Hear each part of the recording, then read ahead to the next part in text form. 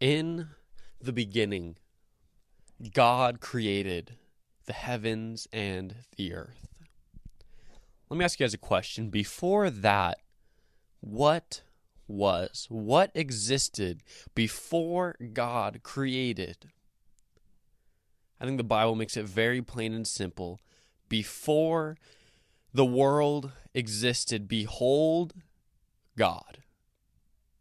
God, he's perfect in self-sufficiency. He is perfect in triunity, perfect in community. God the Father, God the Son, and God the Holy Spirit, three in one.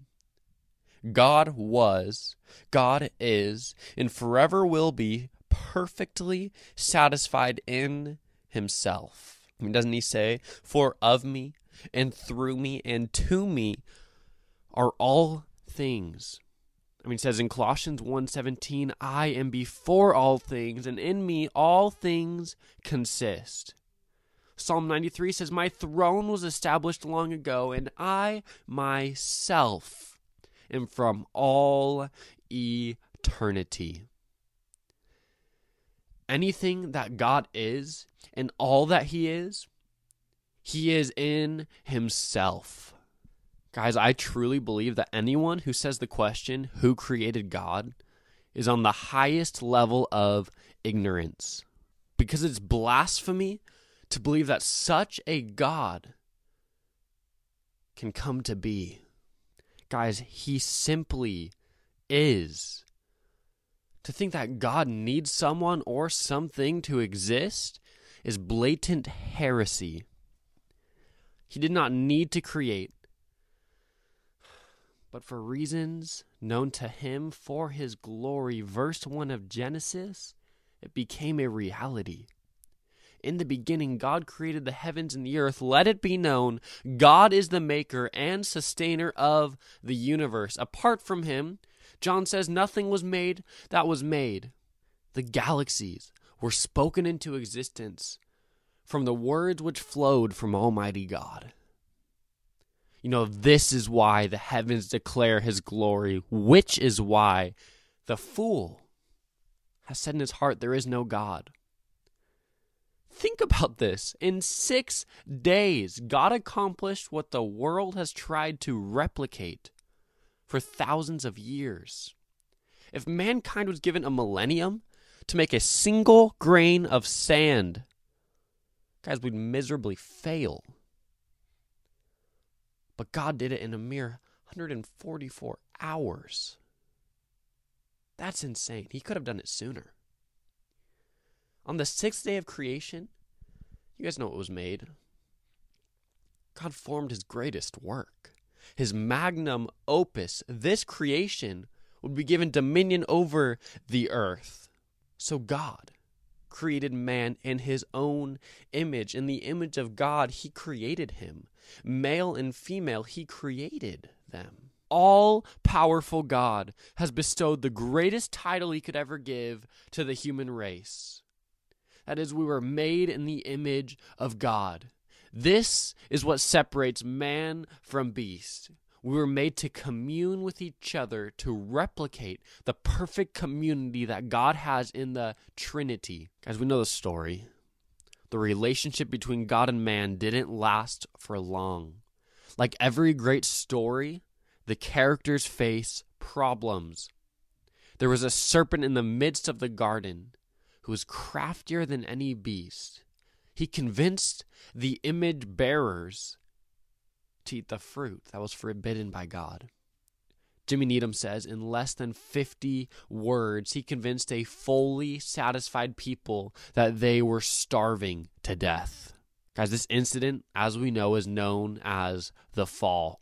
Because man's sin, God could no longer be in the presence of his very own image bearers. God is holy, righteous, and good. And he proved it to the world by kicking man out of the garden. Ever since that day, the human race was cursed. Guys, by the grace of Almighty God, the story doesn't end here. God promised to redeem his people. In Genesis 3:15, he says he'll send one to fix what happened in the garden. Guys, fast forward thousands of years into a town called Bethlehem. What happened? A baby was born. Think about it. The world didn't know that this baby in a manger, the rejected baby, who was rejected to stay at the inn, would split time in two. His name was Jesus. He was born of a virgin, conceived by the Holy Spirit. Almighty God took the humble step into time. God became a man. He calmed a storm by merely speaking the words, "Be still." Guys, his disciples were shocked. Remember when they said, "Who can this be that even the wind and the seas obey him?" I believe the disciples shouldn't have been shocked if they recognized who was in the boat.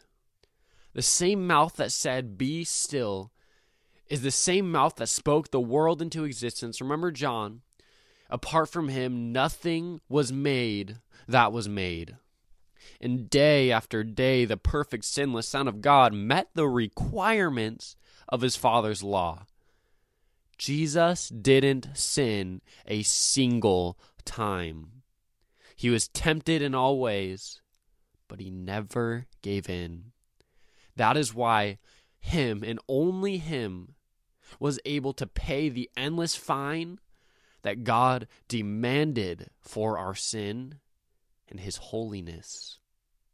Jesus of Nazareth, he was sent to the cross to die. The world thought they could kill the Son of God. Man, the world was ignorant of his very words. Didn't he say, "No one takes my life, but I lay it down"? My pastor says, Jesus bowed in death, but not to it. Jesus could have sent down a legion of angels to kill the ones who attempted to murder him. If he said the word, he could have switched positions with everyone watching to a point where the crowd was hanging on trees and he was watching them. Even that would be the grace of God. Why? Guys, because we all deserve hell. But in humility, Jesus, as it says in Hebrews 12, he despised the shame. Jesus the Christ laid down his life for his image bearers. This was not just any death. It was as if he held holy God in one hand and filthy sinners in the other. And through his atoning death, he brought them together. Upon that cross, he took the sin for all who would believe on him and bore the wrath of God. Meanwhile, guys, he gave the righteousness of Christ, of himself, to all who would believe on him. For he made him who knew no sin to be sin for us, so that in him we might become righteous. Everyone, Jesus had a very profound phrase on the cross. He said 3 words that will forever echo into eternity. It is finished. The penalty was paid. God's wrath satisfied. The God-man, he was dead. We know the story. This piece of history, it doesn't end here. 3 days later, in triumphant glory, imagine seeing Jesus Christ. He rose from the dead. Sinclair Ferguson said, "Imagine for a moment the reaction of hell to the death of Christ. Jesus was bound by the bands of death. With celebration and joy, God was defeated. Vengeance was the devil's. But they reckoned without the wisdom of God. For Christ could not be held down by the bands of death. In fact, through death, he was paralyzing the ones who had the power of death, and he was setting his people free. What seemed to be defeat was actually victory. The resurrection morning, it was hell's gloomiest day. Satan saw the wisdom of God and tasted defeat. And this is the call that goes out. God says, anyone who calls on the name of the Lord will be saved. If we confess our sins, He, and He alone, is faithful and just to forgive us and to cleanse us from all unrighteousness. Guys, the fact is that we've all broken God's holy law. If you've lied one time, then you're fully deserving of God's wrath in eternity in hell. If you turn away from your sin and stop looking to your own meritorious actions to try to save yourself and look solely to Christ, you'll be saved. Cry out to the living God to have mercy on you, and He will. I quoted him earlier, but Jimmy Needham also said, "Are you shocked by the consequence of your sin? Well, be more shocked by the mercy of Him." If you get right with God solely by the work of Christ, then once again you will be given a title that only God's image bearers can have, which is redeemed. Guys, the gospel is not just heaven one day, but it's Christ now. Christ in you on the grounds of redemption. This is the gospel. Christianity is so much more than just a get out of hell free card. It's Christ now. There's a fellowship you get into. You are adopted into a family.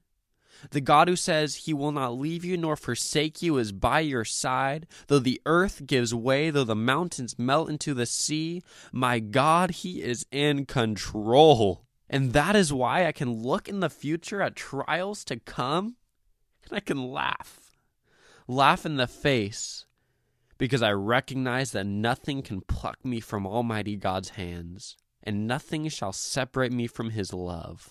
That explains why perfect love casts out fear. When you recognize you are loved by someone outside of this world, nothing in this world should trip you up. Thank you so much for tuning in. I am Ethan Spence, host of the Make Sense with Ethan Spence podcast. Leave a like down below, subscribe. I'll see you guys next time.